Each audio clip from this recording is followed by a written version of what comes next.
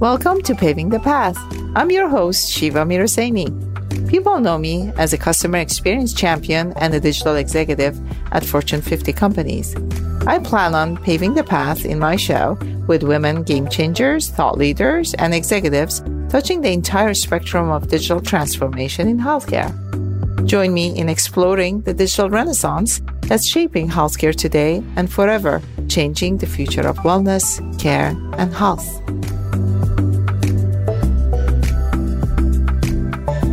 Welcome to another episode of Paving the Path. Today, my guest is Naseem Sayani. She's the co-founder and managing director at Emeline Ventures, a pre-seed and seed stage venture fund focused on investing in female founders, building game-changing businesses which are helping women, in particular, manage their health, build their wealth, and live in a cleaner, safer world. Naseem brings 20 plus years of venture, business building, and operating experience to her fund. Prior to launching Emeline, she was a partner at BCG Digital Ventures, managing director at a corporate venture capital fund in the real estate sector, and an interim CEO of a global travel publishing company. She lives in Los Angeles with her partner, their 3-year-old rowdy toddler, and their very firstborn named Lola. I know Naseem for over a decade, and it's truly a pleasure to have her on the show. I'm so excited for this episode.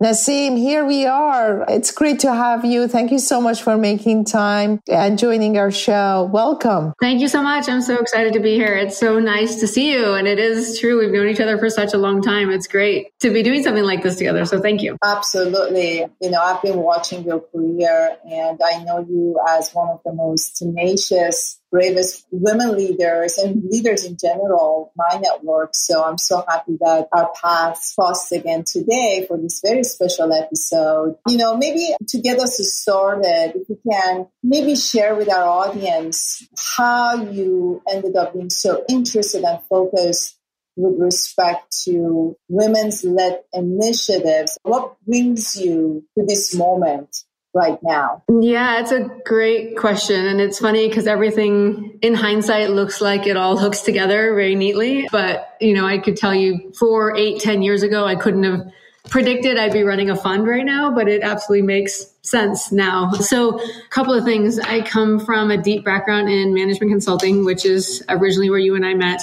And it was all revenue focused, all growth focused. And it was circa 2007 when we first had iPhones in our hands, and clients were asking digital strategy questions and didn't know what the phone was going to do to our everyday experience. And so that very serendipitously led me into just now a 20-year career or more of being in digital. And so I've done a lot of great work in pure digital strategy work. I've done a lot of work in innovation and with incubators. I've led an agency. I've led a startup incubator. I've built businesses. I have raised funding for them. I've done all of those things. And in all of those experiences, as you may be able to relate to, I was always one of 2 or 3 women in the room. Always one of 2 or 3 women of color in the room, and of any kind of color. And so it became a scenario where I was always the face of diversity.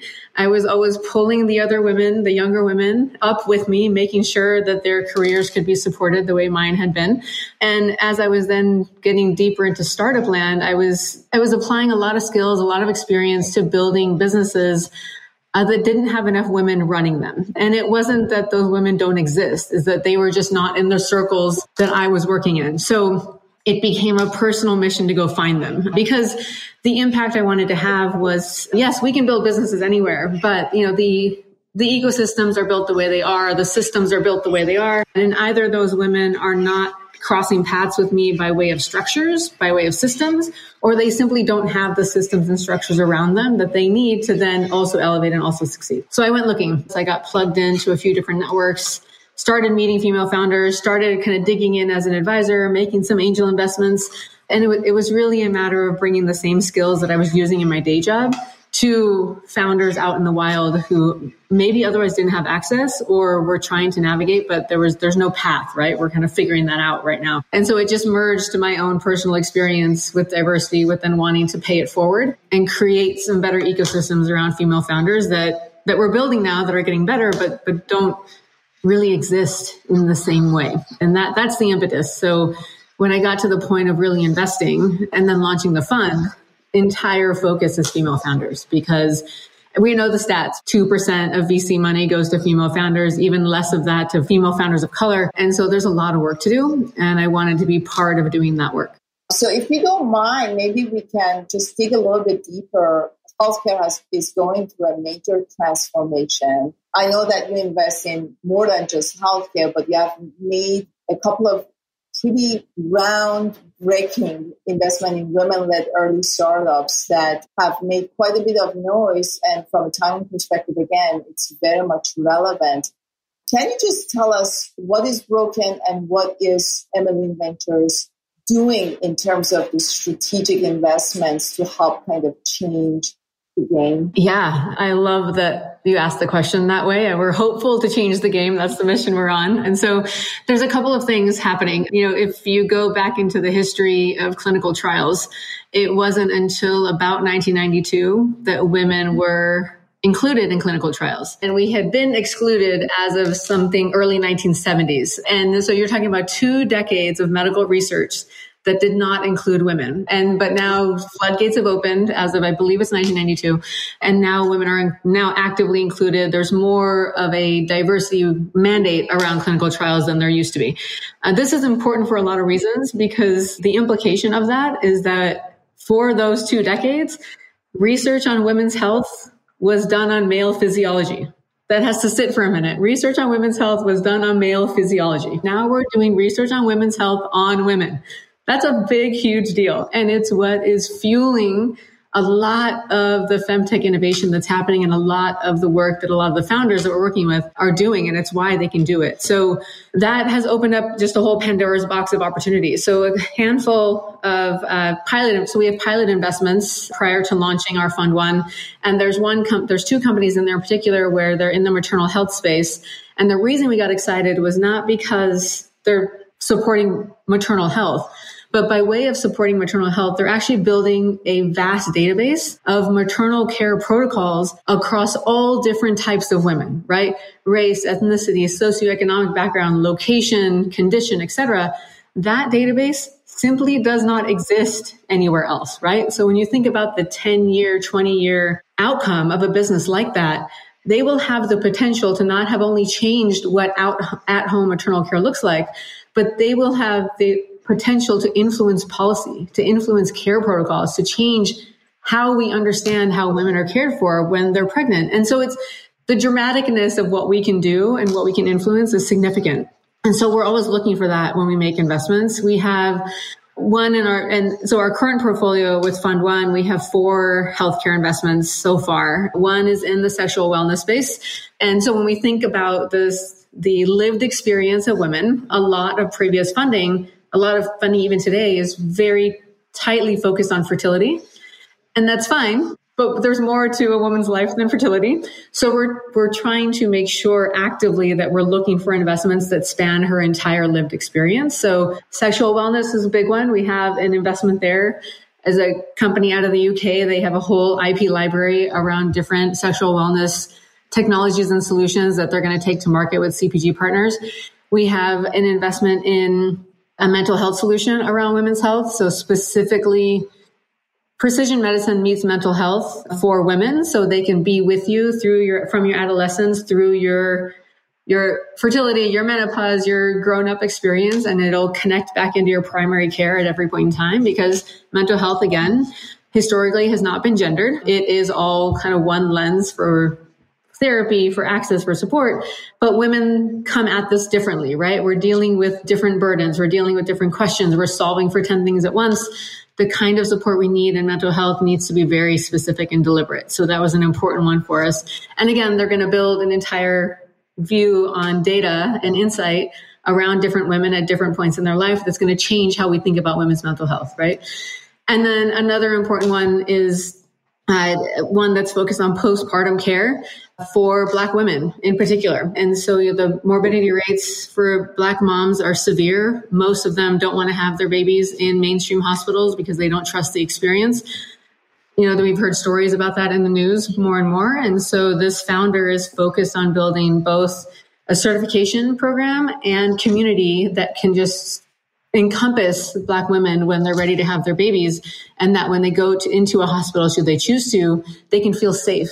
And then the fourth is a telehealth business that's supporting abortion, miscarriage, and postpartum. And the politics are what they are around that topic in particular. But when it comes to women's health, the connectivity between a woman's ability to manage her health and make life decisions for herself and her ability to be financially secure and stable and successful, those two things for us are deeply tied. And so this business was important for that reason, because when you connect the dots between a woman's access to abortion, whether or not she has it, and her ability to actually continue to develop and support her life, these things are very tied. And you could derail her, the rest of her family, and all her financial outcomes because she couldn't get this one service, right? And so that was a critically important investment for us as well. And that's why our thesis is what it is. It's managing her health, building her wealth, living in a cleaner, safer world, because at the bottom of it all, if we can clean up the world around her and give her agency on her health and her wealth, she's going to do so much better than if we just solve for one or the other. So the connectivity between those things is critical for us. And we're not niche, right? You hear, oh, femtech is so niche. You're like, well, it's 51% of the population. I'm not following how that's niche. And so we're working through, opening up that language, saying the words, talking about the implications, why these investments are important. And you'll see this soon in our investor newsletters. We're going to start to communicate those KPIs. So revenue is, of course, important, growth important, traction important. But we also want to know how many women we're touching, how many households are we affecting, how much elevation are we creating in what they can do next, because that we need to combine the business metrics with the impact metrics, because then the story becomes that much more powerful. And so for us, that's part of the strategy, right? Is to make sure that we're saying all the words, that we're not shying away. It's part of her experience. And we need to take the stigma out of it. We need to say out loud what the needs are. We need to not talk about it in hushed corners, because that's going to make all the difference, right? A big reason healthcare skews the way it does right now is because we don't say the words, right? Women's health has always been in the shadows and something you talk about at home, but not out loud. And now we're getting more out loud about it, and it's going to hopefully make a big difference. So let's talk about numbers a little bit. $3.7 trillion spent on healthcare out of our GDP in the US alone, and estimation somewhere between 40 to 60% essentially wasted either because of bad experience, misdiagnosis, and the likes. We're talking about half of the population. We're talking about people with different backgrounds, social determinants of health, a very big issue here that you are directly and indirectly essentially addressing. You're talking about billions of dollars at hand being addressed simply because, and this is not just to put the onus on you and the team and those entrepreneurs, but truly giving voice and bringing the data and these new applications to life in a way that it was never addressed before. It's quite phenomenal. I want to switch a little bit because I know that you listen very closely as part of your role to a ton of entrepreneurs, other investors, trends, essentially a job of a venture capitalist. The great news is that healthcare is being transformed, is being disrupted in a major way, in fact, in many, many different ways. When it comes to women's healthcare, what is your hope in the next 1 or 2 years? And what are some of the setbacks that you continue to see as you look at early investment trends? Yeah, it's a good question. So my hope, let's start there. My hope is that a lot of the stigma that we see around conditions that women are working through, that they get more real attention, right? So a woman goes into her doctor's office because she's having headaches or anxiety or whatever it is, she typically will get sent home and say, well, take some time, I'll get some rest, right? And until she goes in 3 or 4 more times, you don't get to the actual diagnosis that could be much more dramatic. And now months have gone by, and we could be saving lives at a different rate if the system listened a little bit better. So my hope is that the system is listening better, and that symptoms coming from women are taken more seriously, are heard more earnestly, and that the training that doctors are going through and that the awareness they have around how to diagnose those things, not that it's wrong and they're coming from a bad place, it's simply not built into the problem solving, right? And so it just needs to get built into the problem solving.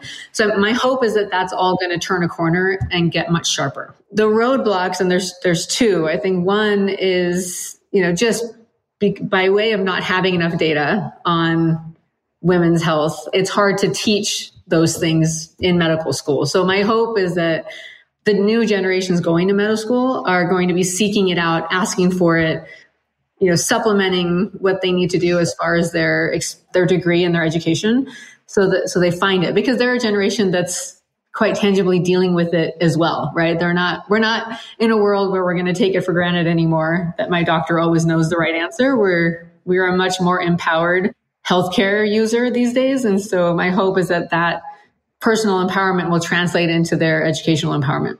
The second is that as the language, the other blocker rather, is that a lot of the language isn't well understood or even in awareness with traditional VCs, right? And so there's a whole crop of other emerging manager, female-focused funds, much like ours.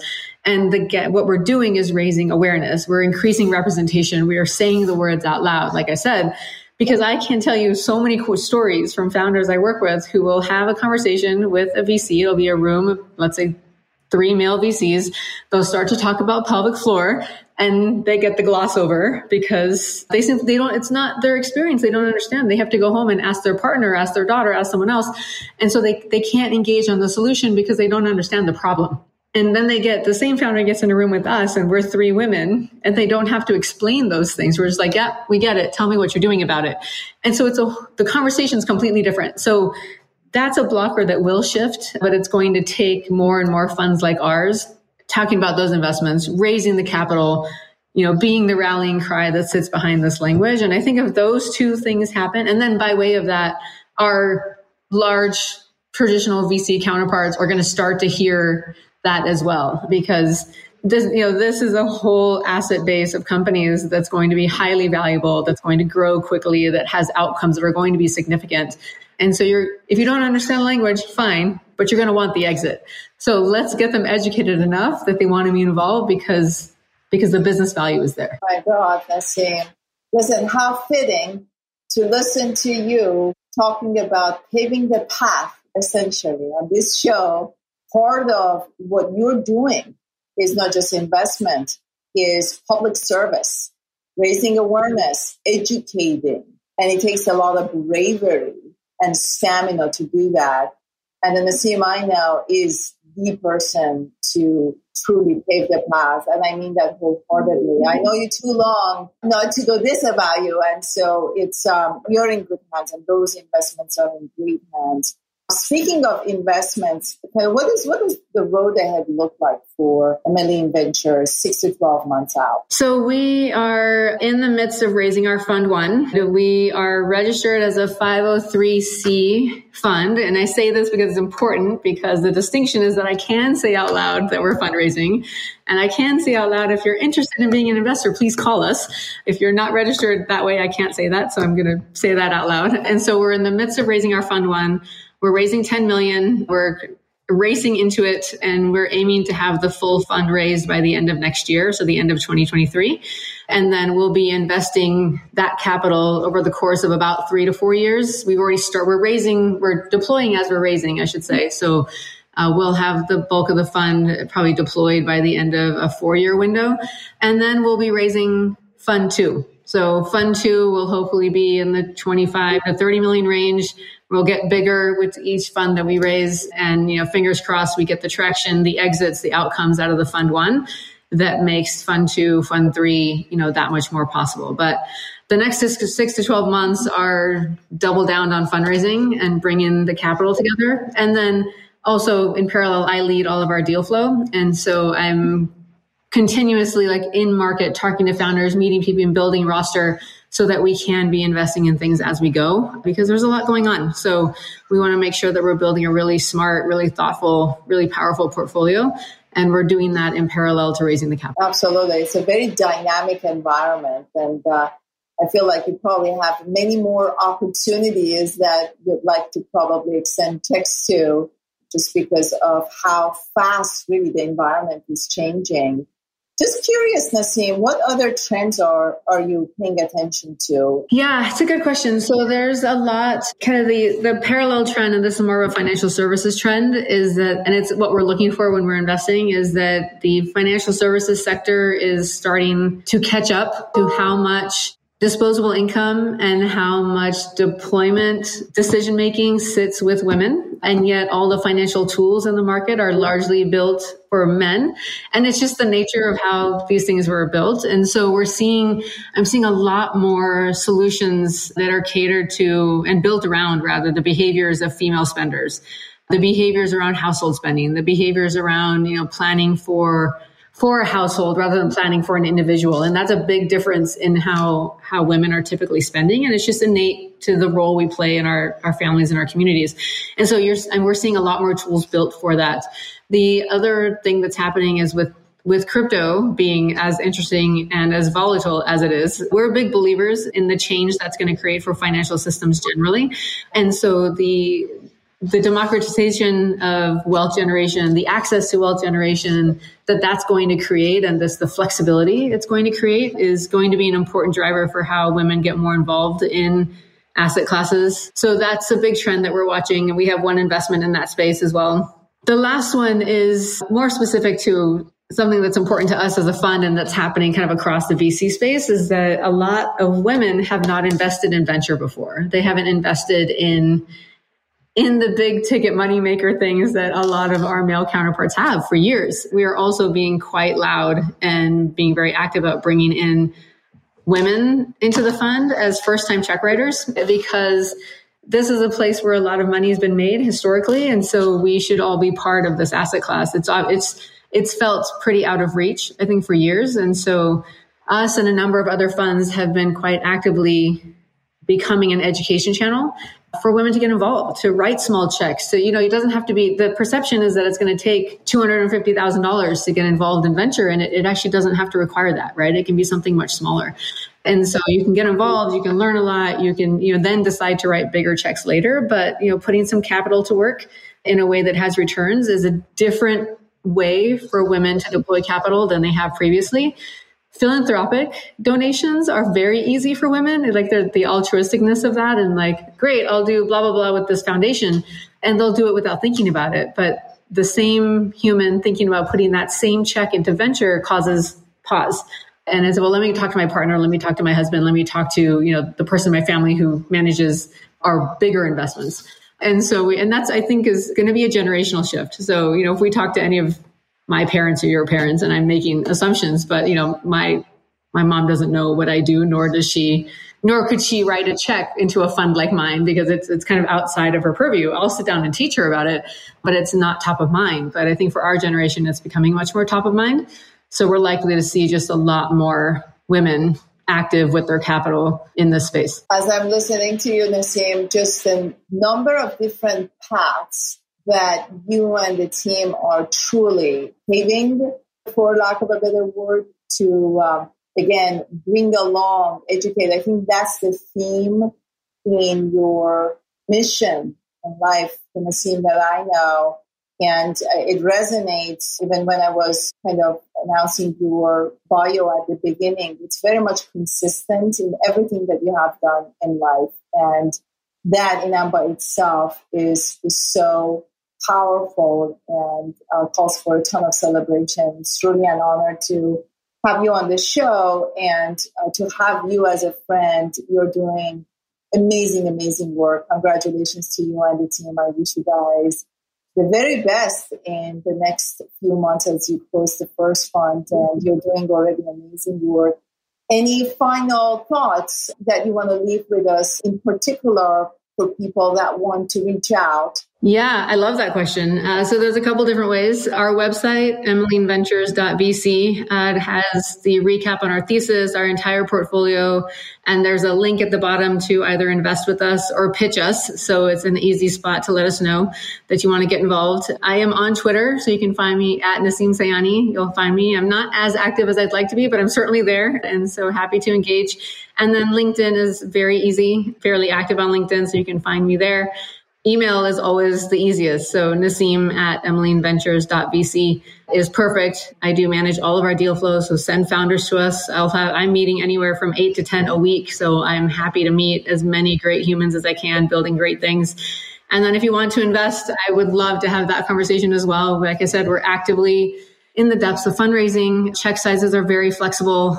We are working with both individuals like yourself, and we are now getting into the larger family office institutional conversations to get, the bigger chunk of the checks in. So it's all racing. But if you have any interest in learning more, want to ask questions, we're happy for any questions, anything that can help facilitate education to get more people involved. Please let us know and let's talk, because we want to create as much of an open conversation, both around what we're building as a fund and, what it means for the different sectors we're investing in, because we're here to change the world and do some good and make some money. So let's do that all together. Yeah, get in touch with Naseem so you can be part of paving the path for amazing ideas and companies and generational changes that are happening in many directions, but especially also in healthcare.